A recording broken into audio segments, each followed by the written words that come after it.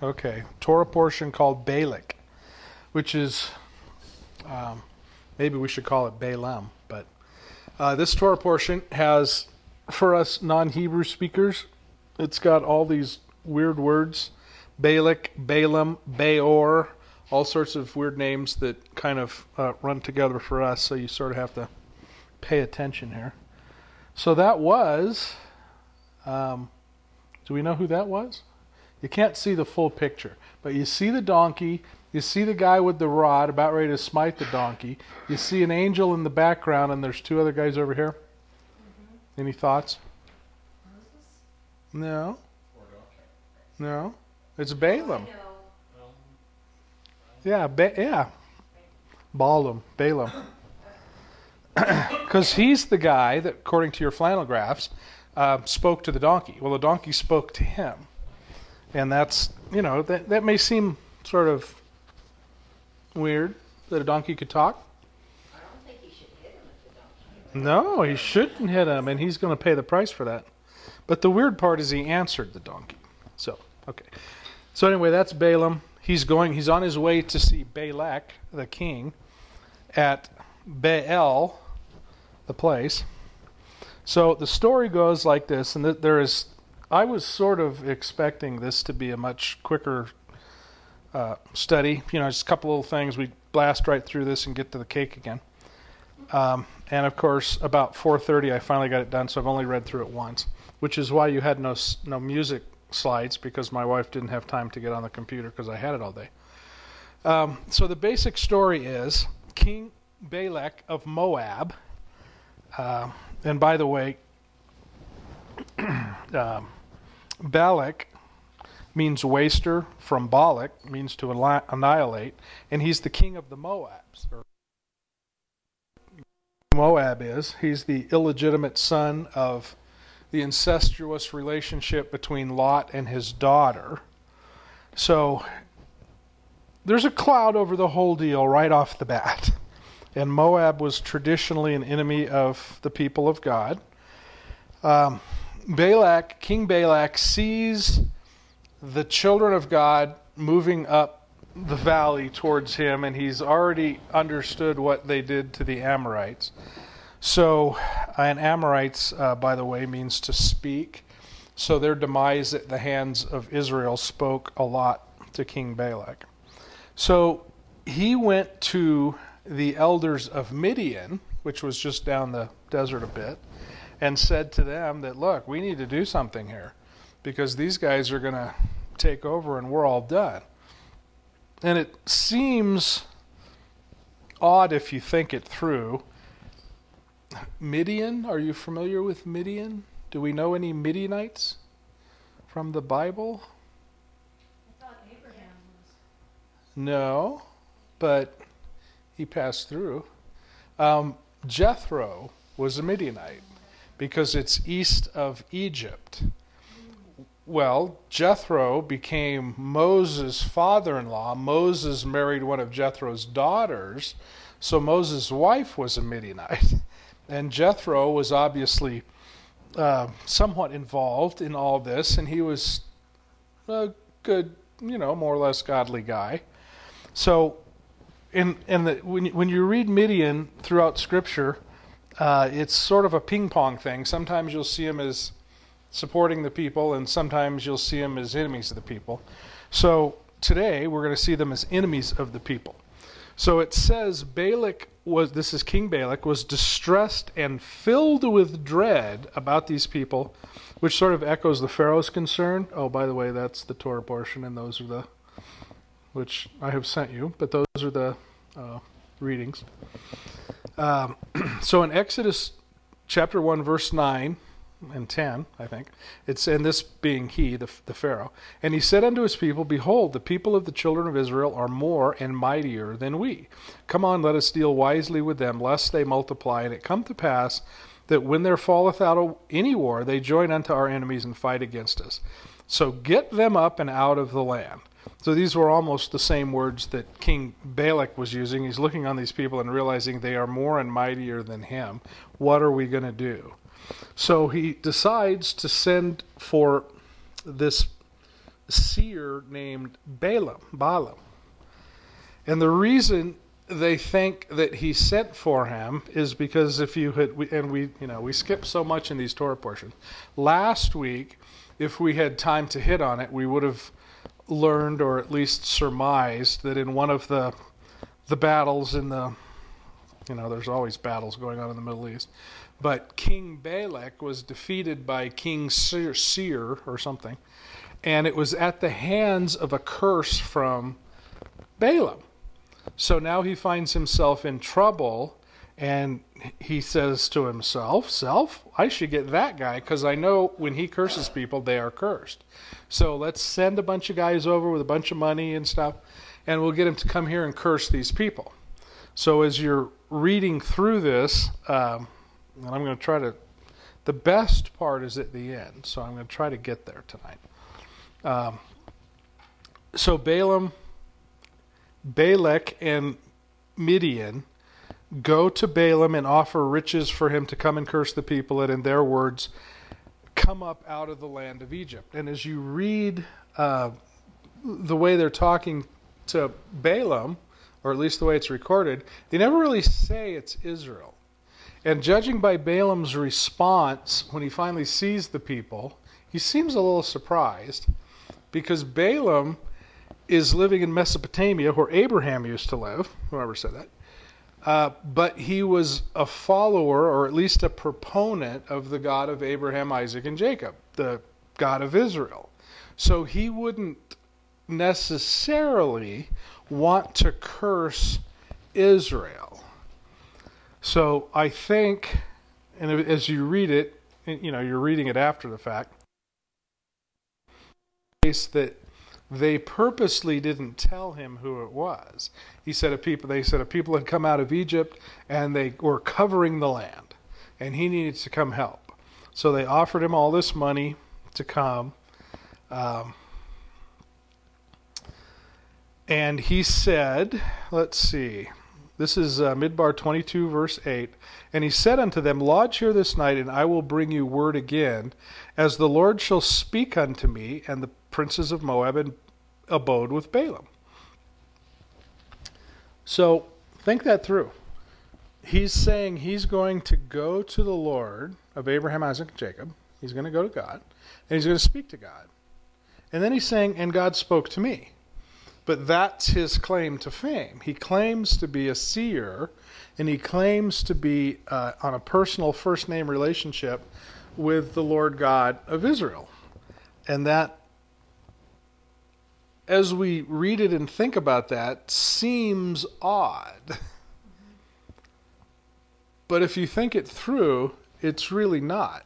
Because the last part of this, it's a 3.5 chapters, I think, or 4 chapters. The last part of this is this outrageous prophecy that most people don't get or read. And when you start thinking about that, the first thing is, why would the Lord share all this stuff with a guy from Mesopotamia? But that's what he does. He gives visions to Pharaoh. He gives visions to Nebuchadnezzar. He gives visions to all these people. He talks back and forth to all these pagans, or certainly not Israelites, but they don't understand what he's saying. It requires an Israelite like Joseph or Daniel, or perhaps in this case, we don't know, but it requires somebody else to make known what the prophecy was, or what he said. And you got the Pharaoh and his, I see the seven good cows and the 7 bad cows, and you got Nebuchadnezzar with all his stuff. And so it's not uncommon that the Lord speaks to people that are not his, which is one of the main points I would bring up about this Torah portion, is we tend, and I don't mean necessarily we in this room, but as believers, we tend to follow after or put credence in or trust people that we believe are in communication with our God. All through Scripture, you will see that's never the criteria. Just because someone speaks with God, and maybe clearly, and maybe gets it right, that is never, never how the Lord would have us determine who to get our theology from. The Lord will always say, in Matthew 7:16, for instance, "You shall know them by their fruits. Do men gather grapes of thorns or figs from thistles?" It'll never say, "Know them by the ones I speak to." Or if this is the guy I talk to and he's got a vision from me, you should follow him. Or because I talk to him, he knows more about me than you do. Nowhere in Scripture is that even implied. In fact, the more you look into it, it's implied, perhaps, that if he speaks to people on a regular basis like with Balaam, it might be something you want to avoid. Because you need to understand basically the Torah. You need to understand his instructions, statutes, judgments, and things of the Lord. And by understanding that and living that way, then you become, you know them by their fruits. We can tell. When we look at Pharaoh, when we look at Nebuchadnezzar, when we look at Balaam, when we look at some of these other people that the Lord spoke directly to, their fruit is bad.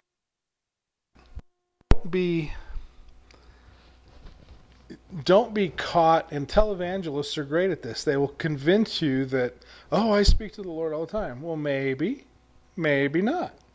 But even if you do, that doesn't mean anything. You know, where we live, you have Joel Osteen and his lovely wife, Christina, flying back and forth all the time. And they are just nightmares. Nobody wants to be on the same plane with them. So you know them by their fruit. He's got a auditorium with, 30,000 people in it? And they love him to death? And they think he speaks to God? Well, maybe he does. But look at the fruit in his life. Is it awesome? Is that where you want to go? So we tend to get twisted up on this. The Lord spoke directly with Cain, right? I mean, they had full conversations, and Cain was absolutely the opposite of a godly person. And you can go through Scripture, Ishmael. I mean, the name Ishmael means the Lord will hear. So as you go through Scripture and look at all these people that communicate with God, just be cautious that just because they communicate with God doesn't necessarily mean they're godly. And in this case, they're certainly not. And yet, he had the ability to talk to God apparently at will, and God would speak right back to him. So it all depends on the heart. If God speaks to you, how does that change or affect or guide you? And if it guides you towards him, then that's probably a good thing. If not, then maybe you need to pay a little more attention. So in English, as you just casually read Numbers, or Midbar, the 20, whatever it was, 22 through 25, those chapters, it wouldn't necessarily give you the impression that Balaam was doing anything wrong. In fact, you would get the impression that Balaam is doing everything right. Or, maybe not everything, but he was certainly closer to being right than being wrong. And yet he's called Balaam the wicked. And let me just read a couple of things. 2 Peter 2:15. He's speaking about false prophets right here. "Which have forsaken the right way and are gone astray, following the way of Balaam, the son of Beor, who loved the wages of unrighteousness." Okay, so that's not awesome. Jude 11. "Woe unto them, for they have gone the way of Cain, and ran greedily after the error of Balaam for reward, which perished in the gainsaying of Korah." Korah was last week. Earth opened up and swallowed him. Revelation 2:14. "But I have a few things against thee, because thou hast there them that hold to the doctrine of Balaam, who taught Balak to cast a stumbling block before the children of Israel, and eat things sacrificed to idols, and to commit fornication." In Numbers 31:16, "Behold, these caused the children of Israel through the counsel of Balaam to commit trespass against the Lord in the matter of Peor, and there was a plague among the congregation of the Lord." So as you casually read this section of Numbers, you might get the impression that Balaam was doing good. He was representing the Lord. And he was, in some sense, but his heart was never in it. His heart was always in it for the money. Because King Balak sent all these people to come convince him to come and curse this other group he didn't know. And he went and saw the Lord. The Lord said, do not go with them and do not curse these people. So he comes back out and dutifully tells the people, no, I can't go. He didn't say he couldn't curse the people. He just said, no, I can't go. So they packed up their mules and they drove home, which was like 900 miles. Get there, King Balak is livid, so he sends more people of higher authority with more promises of riches back to Balaam. Balaam says the same thing. Well, let me sleep on it. I'll talk to the Lord and get back to you in the morning. He does. Well, I mean, he didn't have to. He already knew the answer to the question. Why didn't he just turn him around right there? But he didn't. You know, perhaps a Middle Eastern culture is if anyone comes in your house, you're hospitable to them. So I'm guessing that that's probably it. But he says, I'm going to seek the Lord on this and see what he says. Well, he already knew what the Lord would say. So he comes back out and says, okay, I'll go with you. And it says immediately after that, and he did that because he went to the Lord and asked, and the Lord said, fine, go, whenever you want to go, go. Think about last week, the week before that, what was the title of that? Send for yourself. You want to send spies? I didn't tell you to send spies. You want to send them? Fine, send them. I'm not with you, but send them if you want. You look at King Saul, and I mean, there are a number of occasions in Scripture when he'll give you the instructions, and if you don't want to obey him, fine. You do what you want to do, but there are repercussions for it.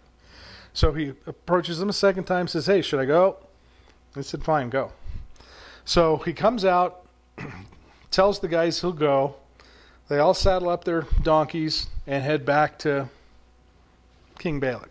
And this is where he's on his donkey, and that's the flannel graph and all of that stuff. So when he gets the donkey, the Lord puts an angel in front of the donkey. The donkey swerves, because the donkey can see it. Oddly, the seer can't see it. So the donkey swerves. Balaam smacks him with his rod. And then they move on down a little bit. The angel appears for a second time.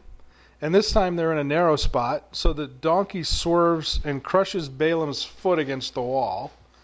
And then the third time they're in a very narrow spot. The angel's got the whole place blocked up. So the donkey just sits down. And Balaam falls off the donkey. So he strikes him 3 times. The angel appears 3 times. And finally the Lord opens Balaam's eyes so that he can see this angel. And they get into this big discussion about, what's he doing, and he can't do that, and why is he going? And the angel is trying to save his life. And it's an interesting discussion. Hopefully you read that. But one of the things of interest, I thought, was, if I can find it, it crushes his foot. So I was thinking about, and I don't know where it is, Proverbs 1, starting in verse 10. And this is King Solomon to his son, or generically son.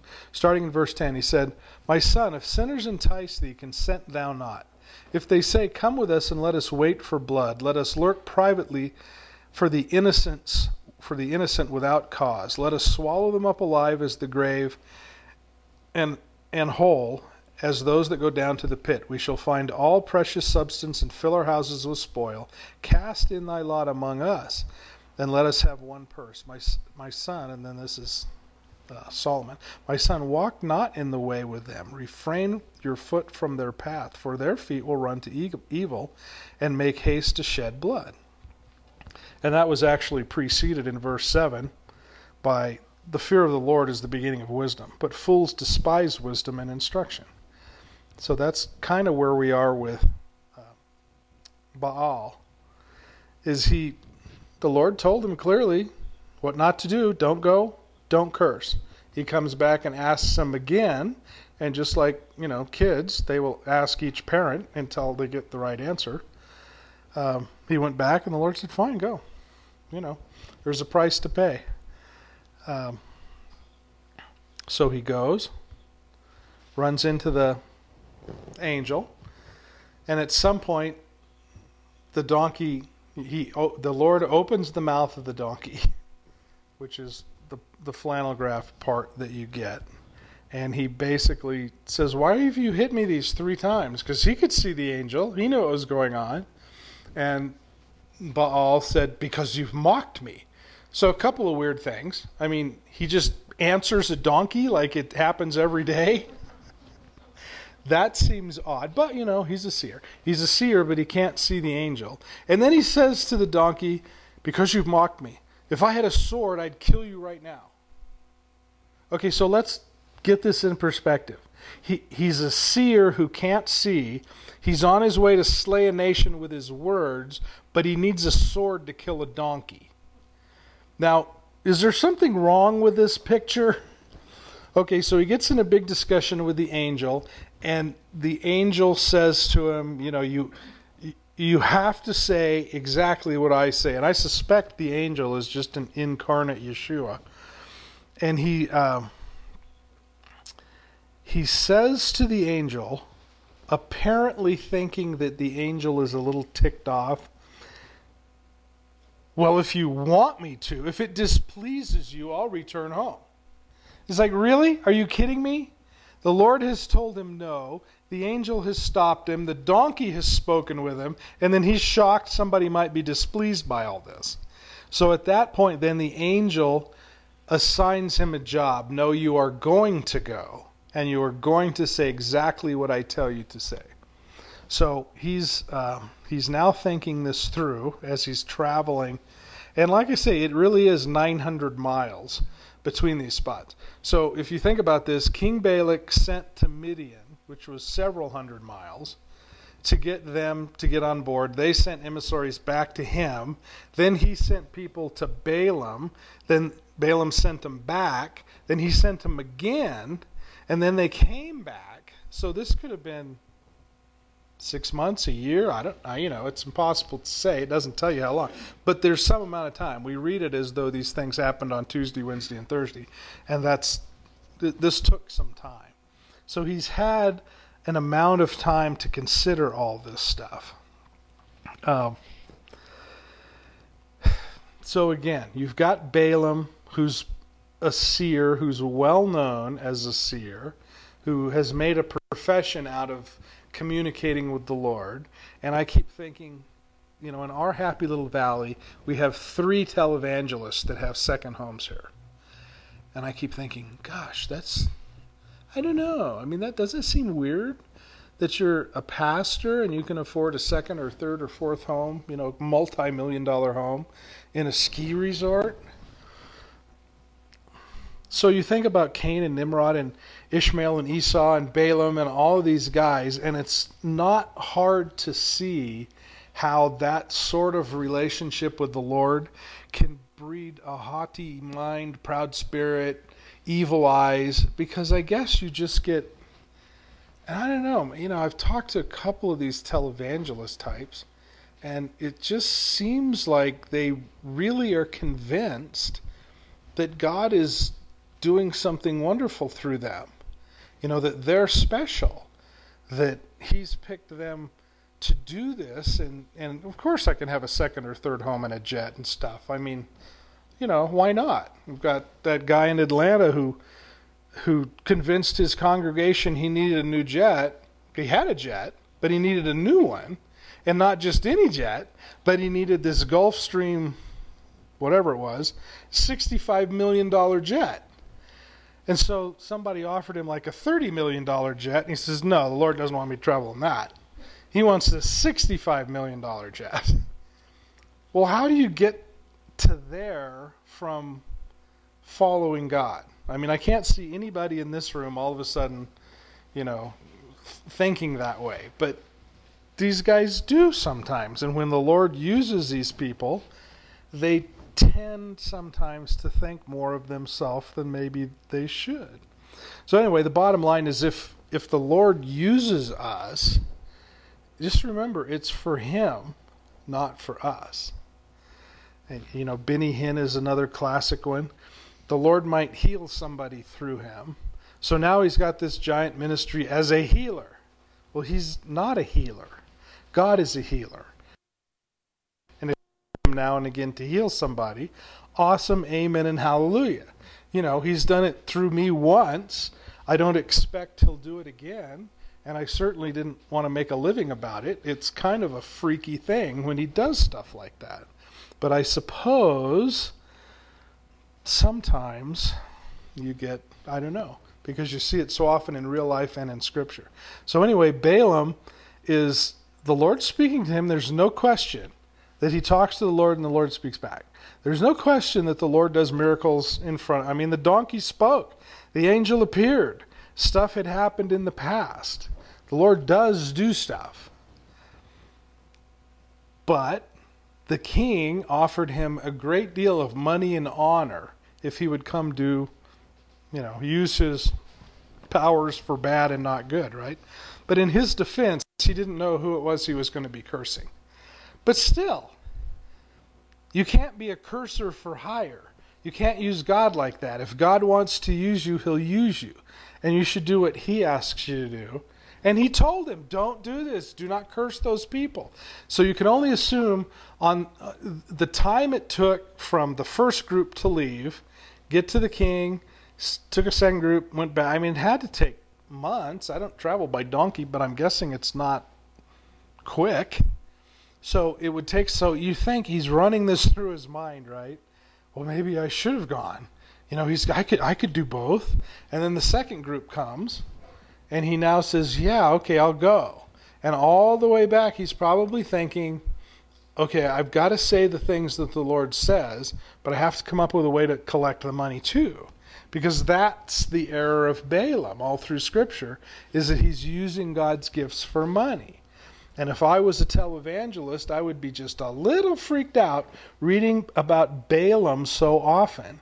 Or, and I get weird about that. Whenever I do a camp or something, I won't ever take any money for it. I won't take any money from you guys. Not that you have any money, but because the Lord provides for me.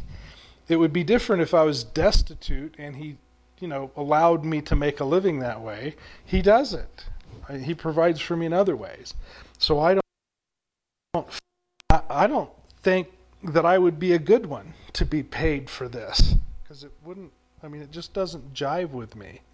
I love doing it, but I wouldn't love doing it if I was getting paid to do it, because I'd be too freaked out about it. Just rubs me the wrong way.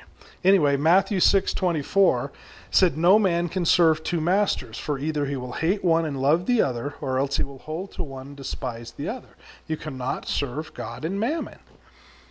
That's his debate over the course of however many months it was, is how do I serve the Lord? How do I do what he asked me to do and collect the dough and the honor?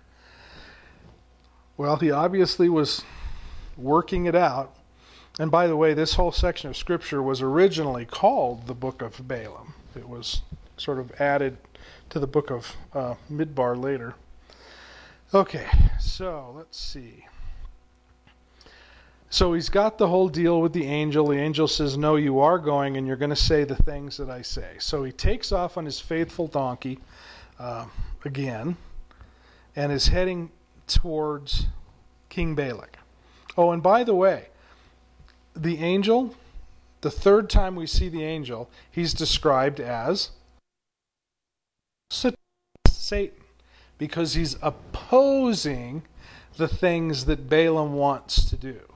And he says to him, he didn't say, if I had a sword. He said something like, this donkey, I would have slain you and let the donkey live if the donkey didn't stop, didn't protect you. So basically he was that close to dying. It was the donkey that saved his life, because this angel was ready to take him out. But anyway, the angel is called Satan, not because the angel is bad, but because he was opposing the things that Balaam was trying to do. Okay. Let's see.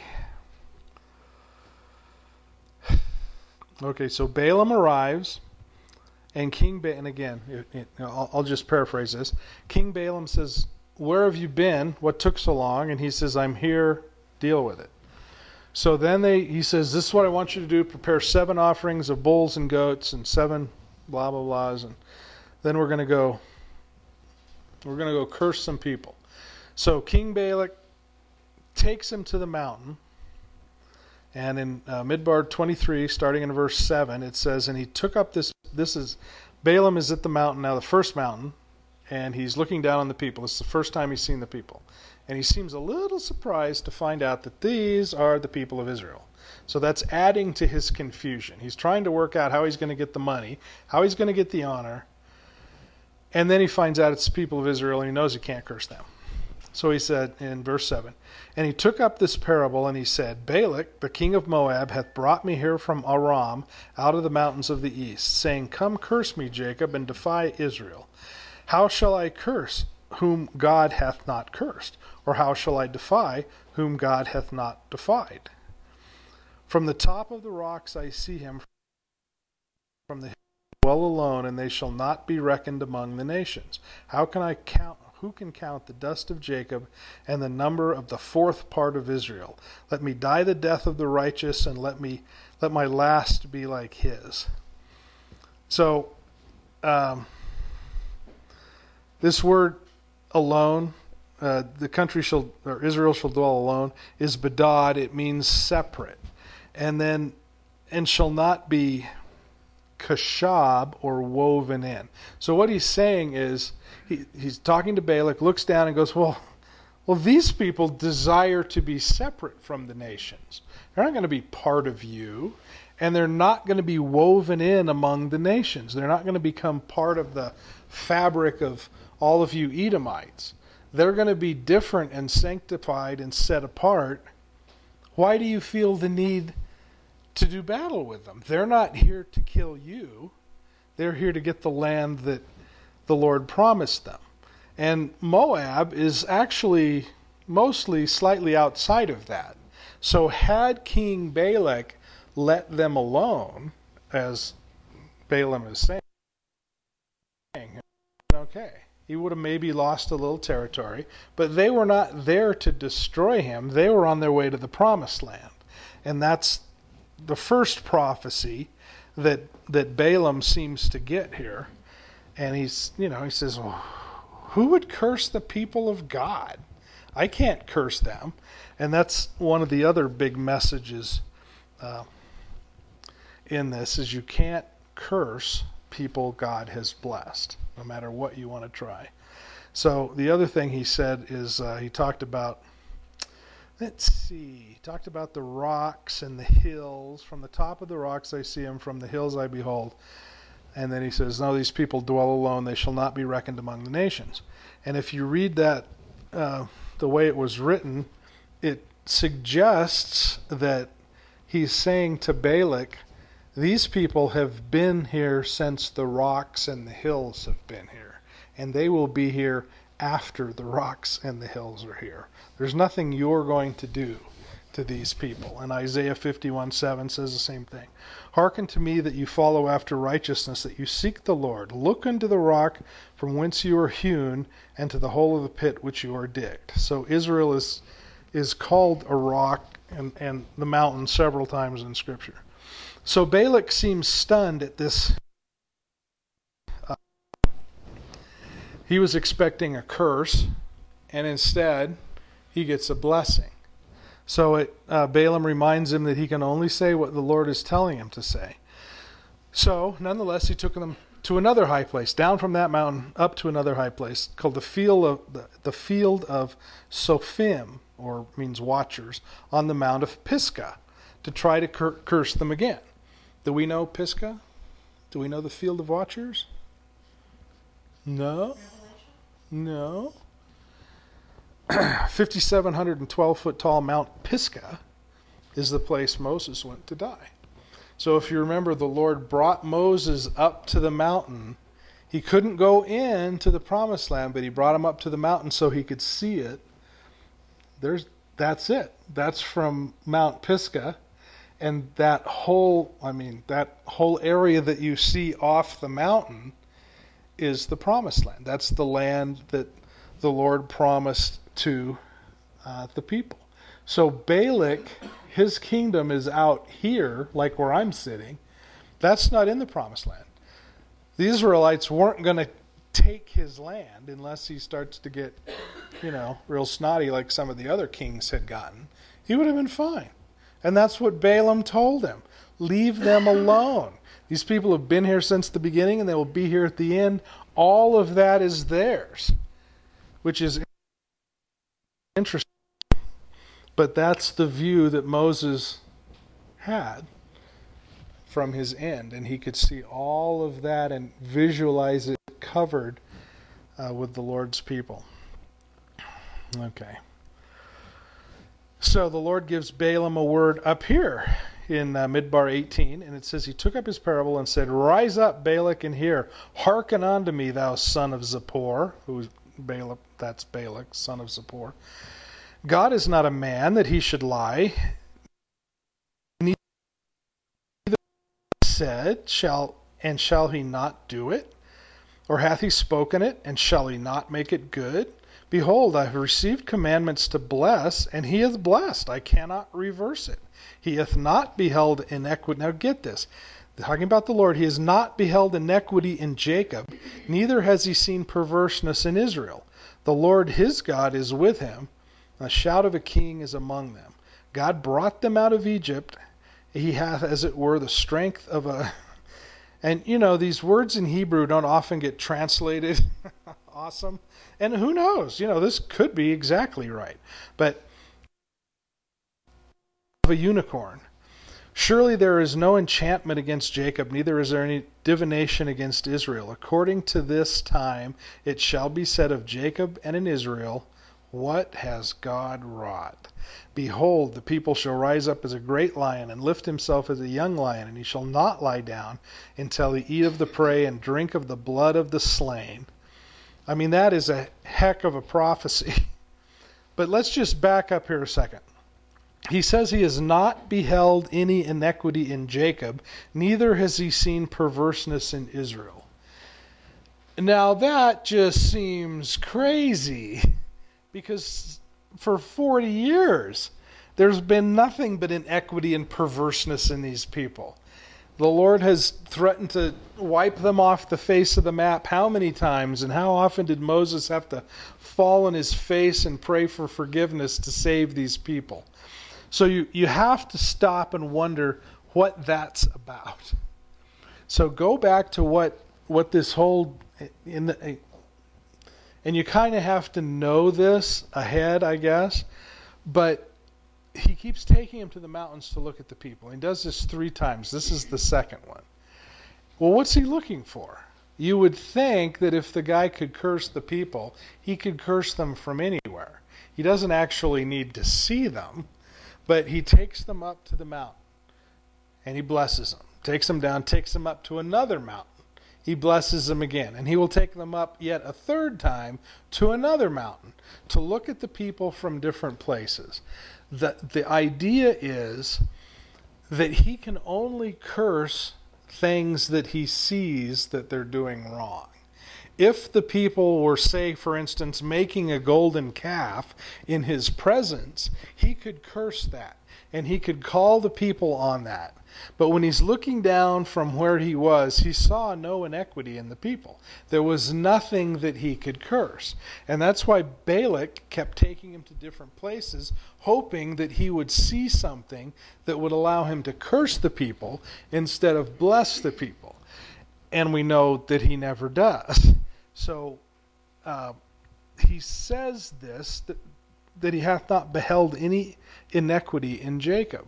But the bigger picture, and we get this all through Scripture, is if God has blessed it, we can't curse it.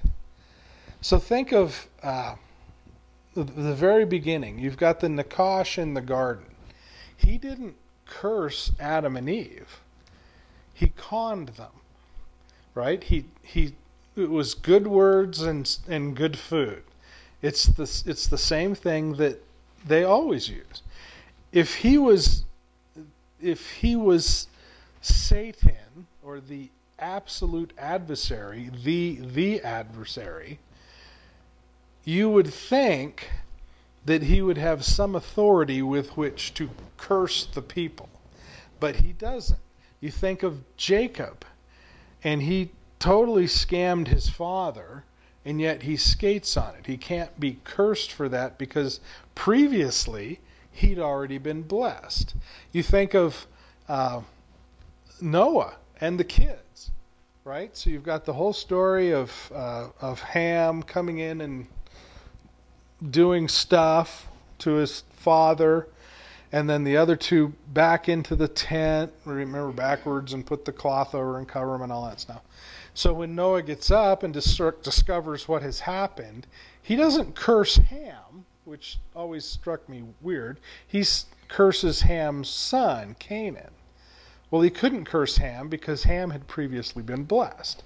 And every time you go through Scripture and see something where you would think this guy should be cursed or punished or in some way disciplined for his actions, and he's not, often if you go back further, you will find that this one's been blessed, and you can't curse him.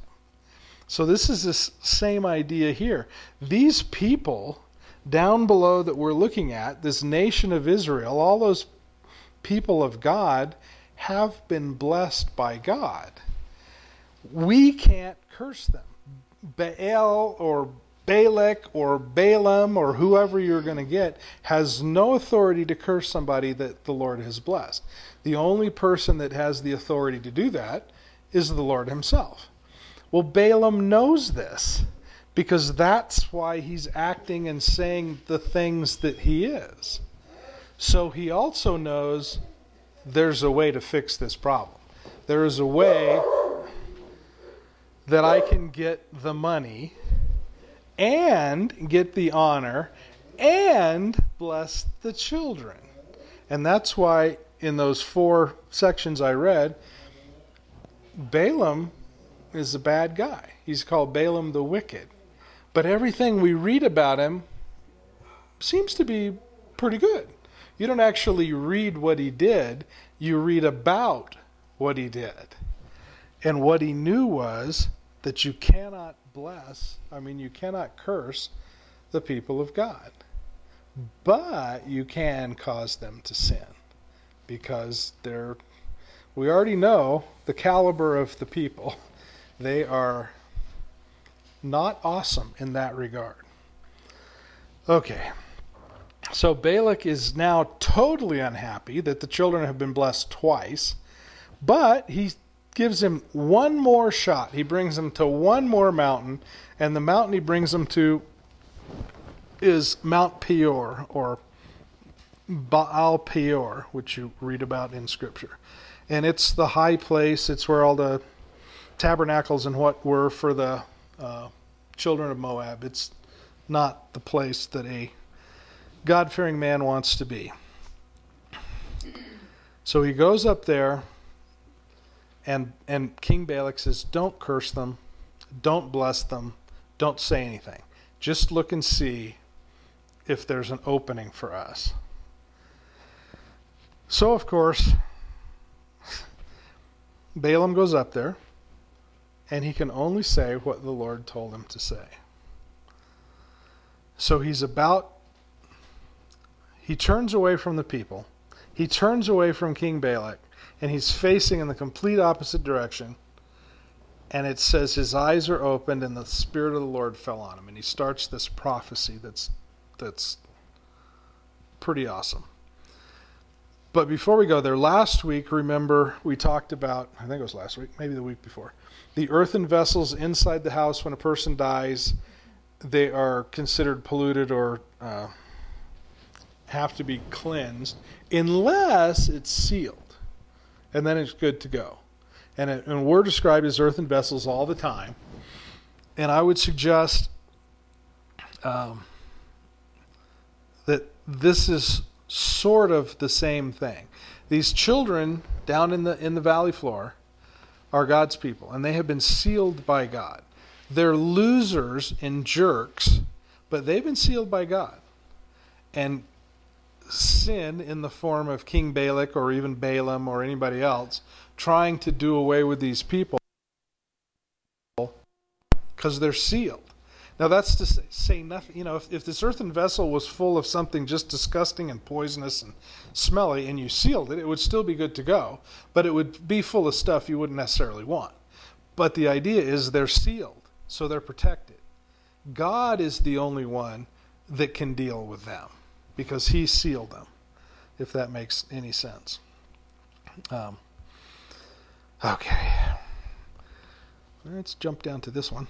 So, we talked about this a little bit before. The people of Israel did not have eyes on King Balak or Moab because that was outside of their promised land. Now, whether or not King Balak knew that, I don't know. It would have been simple enough to ask, but he didn't. So he's trying to curse and will do battle like so many other kings in the past with these people for no reason. They are hated without a cause, really. If the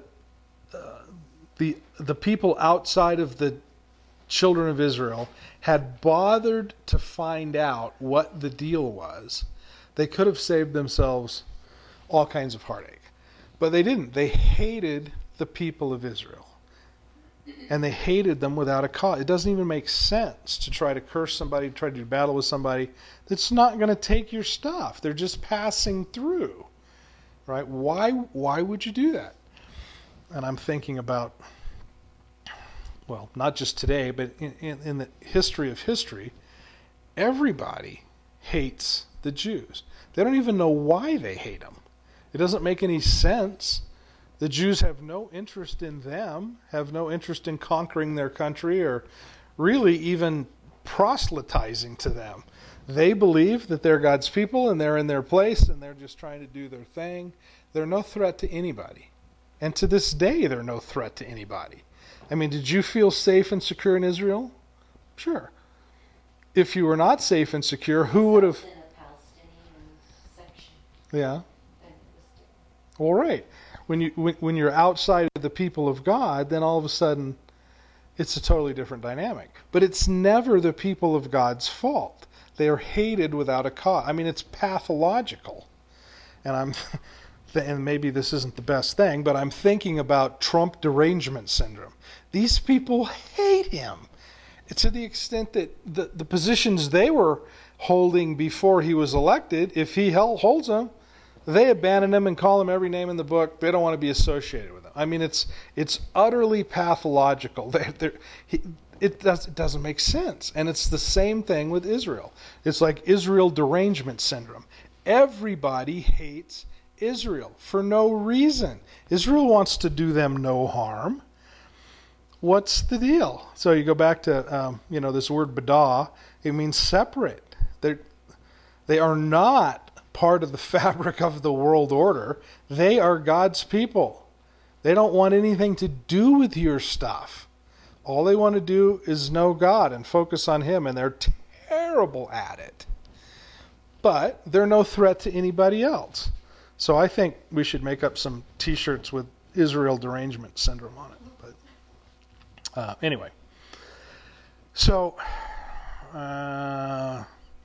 okay, so here we go. He's on Mount Beor, Baal Beor, and he once again receives a word from the Lord. And we'll pick it up in Midbar 25, verse 2. And it says, Balaam lifted up his eyes, and he saw Israel abiding in his tents, according to their tribes, or tribe by tribe. And the Spirit of God came upon him, and he took up his parable, and he said, Balaam the son of Beor hath said, the man whose eyes that are open hath said. So remember, this is the seer that couldn't see. But now the Spirit of God has opened his eyes.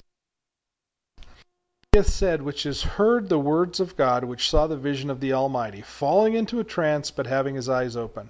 How goodly are thy tents, O Jacob, and thy tabernacles, O Israel. If you guys, did you get to go to a service at all while you were in Israel? Any kind of a Jewish synagogue? Okay. If you ever go to, as far as I know, any Jewish temple, synagogue, meeting, or anything, they begin and end the service with these words: "How lovely are thy tents, O Jacob, and thy tabernacles, O Israel." And then they start the service, they do the service, and they end it the same way. Well, those are words of Balaam.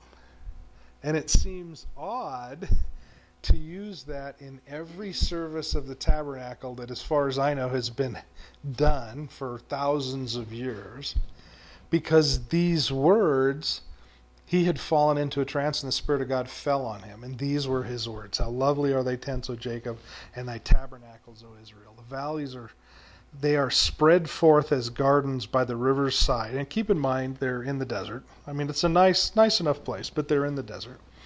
The valleys they spread forth as the gardens by the river's side. The trees of line aloes, it's an aloe tree, which the Lord hath planted, in his cedars besides the water. He shall pour out the water of his, and this is a bad translation, pour out the waters of his buckets, and the seed shall be in many waters, and his king shall be higher than Agag, and his kingdom shall be exalted. God brought him forth out of Egypt, and he hath, as it were, the strength of a unicorn. He shall eat up the nations of his enemies, and he shall break their bones and pierce them through with his arrows. He crouched and lay down as a lion, as a great lion. Who shall stir him up? Blessed is he that blessed thee, and cursed is he that cursed thee. Okay, so at this point, Balak interrupts him. But if you remember Genesis 12:3, "I will bless them that bless thee, and curse them that curse thee. And in thee all the families," or the tribes of the earth, "shall be blessed." That's basically what we were reading here. And he's talking about his seed shall be in many waters. Many waters is often a term for the nations. So he's saying God's people, those people, will be in all the nations. And they will have the strength of the unicorn, and blah, blah, blah, all this stuff. And then he repeats this thing from Genesis 12:3, that those who bless him will be blessed, and those who curse him will be cursed. And in thee all the families or tribes of the earth shall be blessed. Okay, so King Balak then says, sort of interrupts him mid prophecy. "And Balak's anger was kindled against Balaam, and he smote his hands together. And Balak said unto Balaam, I behold, you hath altogether blessed them these 3 times. Therefore now flee thou out to thy place. I thought to promote thee unto great honor, but lo, the Lord has kept back honor from you." Really? You think so?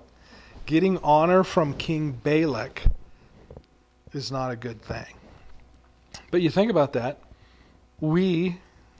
Probably even us, we tend to put too much emphasis on getting honor from men. Why? It makes no sense. We should be more interested, we should only be interested in getting honor from God, right? Honoring him and having him honor and protect us. But we don't. We live our lives, and we have to work, and there's things we have to do, and we tend to want to receive honor from men. So Jesus addressed that in John 44, starting in verse 41. And he says, "I receive not honor from men, but I know you, that you have not the love of God in you. I am come in my Father's name, and you receive me not. If another shall come in his name, him you will receive. How can ye believe which receiveth the honor of one and another, and not seek the honor that comes from God only?" Legitimate question. Shouldn't we be more focused on getting, in touch with God than in touch with men? But anyway, Balaam continues his prophecy, starting in verse 15. "And he took up his parable, and he said, Balaam, the son of Beor, hath said, the man whose eyes are open hath said, and he hath said, which heard the word of the Most High, which saw the vision of the Almighty, falling into a trance, but having his eyes open. I see him, but not now. I shall behold him, but not near. There shall come a star out of Jacob, and a scepter shall rise out of Israel, and shall smite the corners of Moab, and destroy all the children of Seth. And Edom shall be a possession, and Seir shall be a possession for his enemies, and Israel shall do valiantly. Out of Jacob shall come he that shall have dominion, and destroy him that remaineth of the city. And when he looked on Amalek, he took up the parable, and said, Amalek was the first of the nations, but his latter end shall be that he perish forever. And he looked on the Kenites, and he took up his parable, and he said, Strong is thy dwelling place, and thou puttest thy nest in a rock. Nevertheless, the Kenites shall be wasted, until Assyria shall carry them away captive. And he took up his parable, and said, Alas, who shall live when God does this? And the ship shall come from the coast of Chittim, and shall affect Assyria, and shall affect Eber, and he shall also perish forever. So it's an interesting prophecy in a lot of ways, because he says, I see him, but not now. Well, who does he see? He's apparently seeing the end. He's seeing the Messiah. He's seeing of the people of God. And who are the children of Seth? Do we know that? Do we know who Seth is? Noah came from Seth. Well, after Noah, there were only 3 sons. So the children of Seth are everybody. It's the whole world. So he's talking about the end times, and he sees this guy, but he recognizes, not in my lifetime. And I'll be near him, but not in my lifetime. And he goes into what he sees. There shall come a star out of Jacob, and a scepter shall rise out of Israel, and he shall smite the corners of Moab and destroy all the children of Seth. So he's going to destroy the children of the nations. Well, we would kind of expect that. I want to read something to you. First I want to read you this. This is from Maimonides, a commentary on the scripture, like, 1,500, 1,700 years ago, on this verse. He says, the Messiah will have to flash across the heavens, visible to the whole world, to gather all of Israel from their dispersion. So Matthew 24:27 says, For as the lightning come from the east, and shineth even to the west, so it shall be in the coming of the Son of Man. And Matthew 24:30, And it shall appear the sign of the Son of Man in heaven, and then shall all the tribes of the earth mourn, and they shall see the Son of Man coming in the clouds in heaven with great glory. Revelation 1:7, And he shall cometh with the clouds, and every eye shall see him, and they shall be which pierced him, and hundreds or kindreds of the earth shall wail because of him. Even so, amen. So this star of Jacob that's described in the book of Midbar by this more or less pagan seer is Jesus. It's the end. It's read it in Thessalonians and all, this, he's seeing the end. And it's amazing. I wish we could spend hours on this, but Chittim is typically considered Rome or Europe. It's, the ships that would come over, the armies and the everything that would come over, they're being affected. It says Syria or Ashur. And again, if I'm getting this right, and if this is true, and I have no doubt that this is true. The question is, am I getting this right? If this is Syria, it might indicate that before the end, Syria, and of course we don't know who that is necessarily, but it's got to include the current Syrians and perhaps the Turks and maybe the Iraqis and stuff, will gather some power, and they will actually have some authority. And then this event will happen, the shooting star that goes across that everybody in the world will see, that is Jesus returning. All of this stuff will happen. The children of Seth will be, the children of the nations who are not following the God of Israel, will be dispatched. Rome, Chittim, will be dispatched, and it will affect Eber. Eber, that's Hebrews. That's the Hebrews. So it says affect the Hebrews. So, and we read in different places where there's scales over the eyes of the Jews. And at the end, these scales will fall off and many Jews will be saved. So I'm thinking, these other guys are getting destroyed, and the Hebrews are being affected. It talks about Edom and how, if you go back to the prophecy of Jacob and Esau, because Esau is Edom and Jacob is Israel, you go back to that prophecy and it says the older will serve the younger. So Edom is going to serve Israel. And the way that Jews look at it to this day is they are in the dispersion of, we'll call it dispersion of Rome, because Rome destroyed the temple in 70 AD. But they consider it the dispersion of Edom. And the way they look at this prophecy in Genesis 25 is Jacob and Esau, or Israel and Edom. When one is up, the other is down. They can't both be up, they can't both be down. So as one goes up, the other goes down. So currently, they believe, they're in the dispersion of Edom. So Edom is up. But we know Israel will be up and Edom will be down. And that's what this says, is that Edom is about, or at least when he sees this happening, Edom is about to lose their authority, and they will be basically destroyed. They will be a, what did he say? They will be a, well, anyway, they will have dominion, yeah. So then it goes on and it talks about the Kenites, and we read it as Kenites. Do we know a Kenite? Think of a Kenite. Remember a Kenite? Caleb was a Kenite. So always there, like Caleb, like Ruth was a Moabitess. She was one of these, one of Balak's girls. Caleb was a Kenite, which in English it says Kenite. You don't think anything about it. In Hebrew it's Canaanite. It's the same word as Cain. Well, there's no Cain because he died in the flood with everybody else. So it isn't necessarily, it isn't a direct relation to Cain, but now there are people called Cain again. Spelled the same way. So the question is, well, are these, they have fallen into that same thing. They're city builders. They want to avoid the Lord. They want to hide from God. They want to, be Nimrod and be Cain and all those things. So when you read it in English, you don't necessarily get that, but this is Cain again. Cain is back on the deal. One of the interesting things is in verse 19, out of Jacob shall come he that have dominion, and shall destroy him that remains in the city. Well, we've talked about this before. Cities are bad. Cain built the first city because he was trying to hide from God. Nimrod built the next city because he was trying to get to God.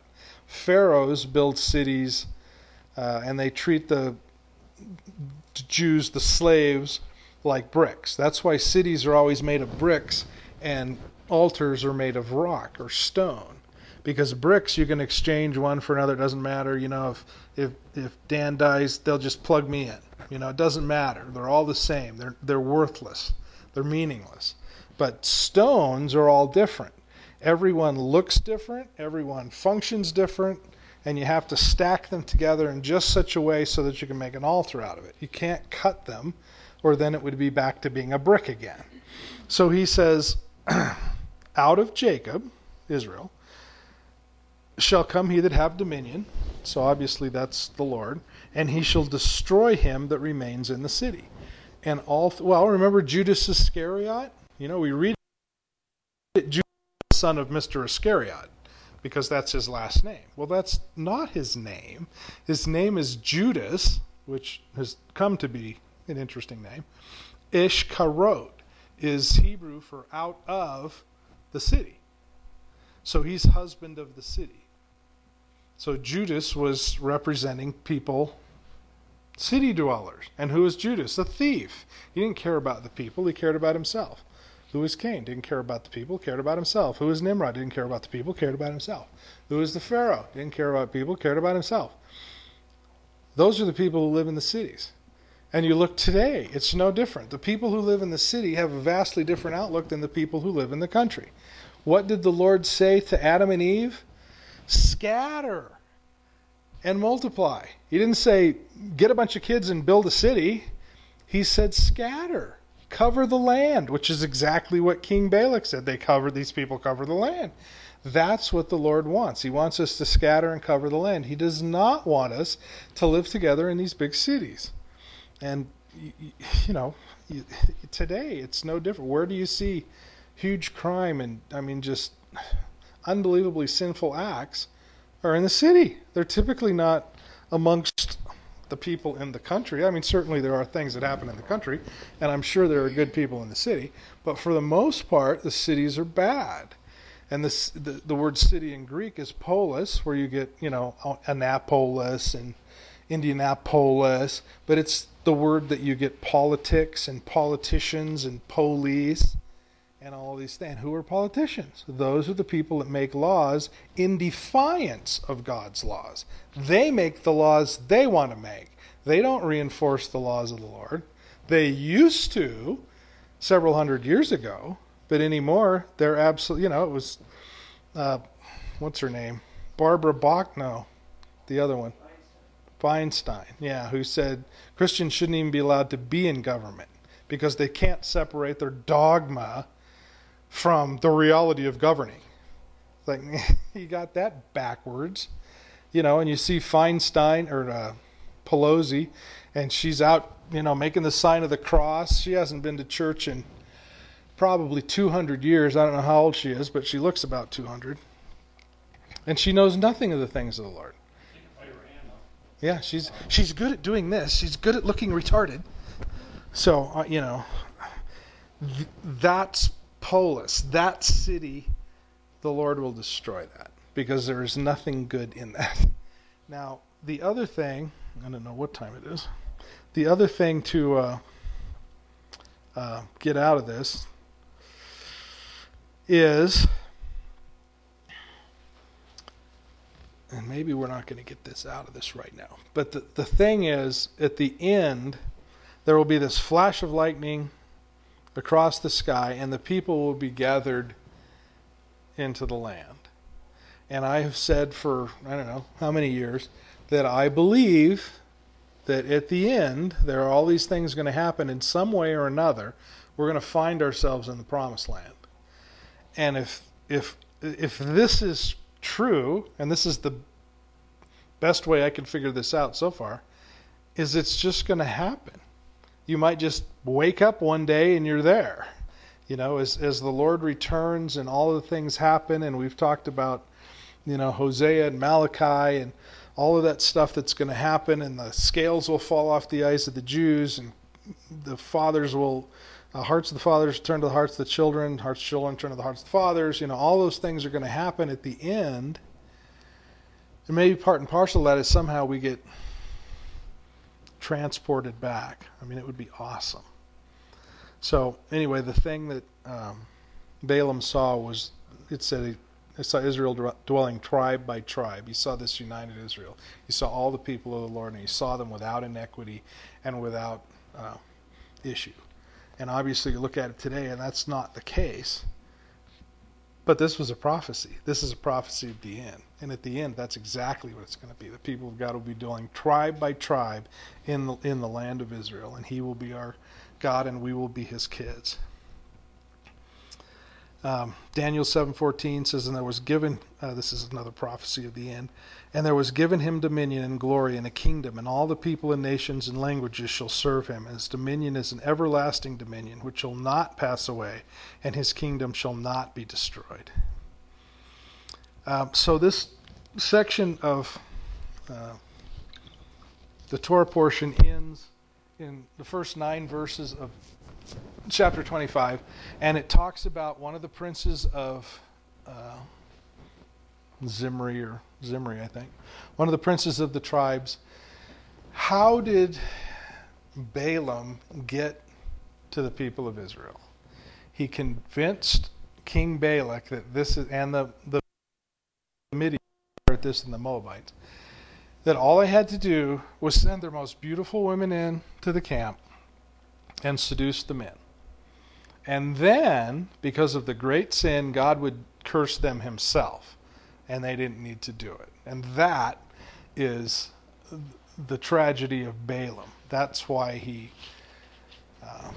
is called Balaam the Wicked, because he told him that, and he knew that to be true.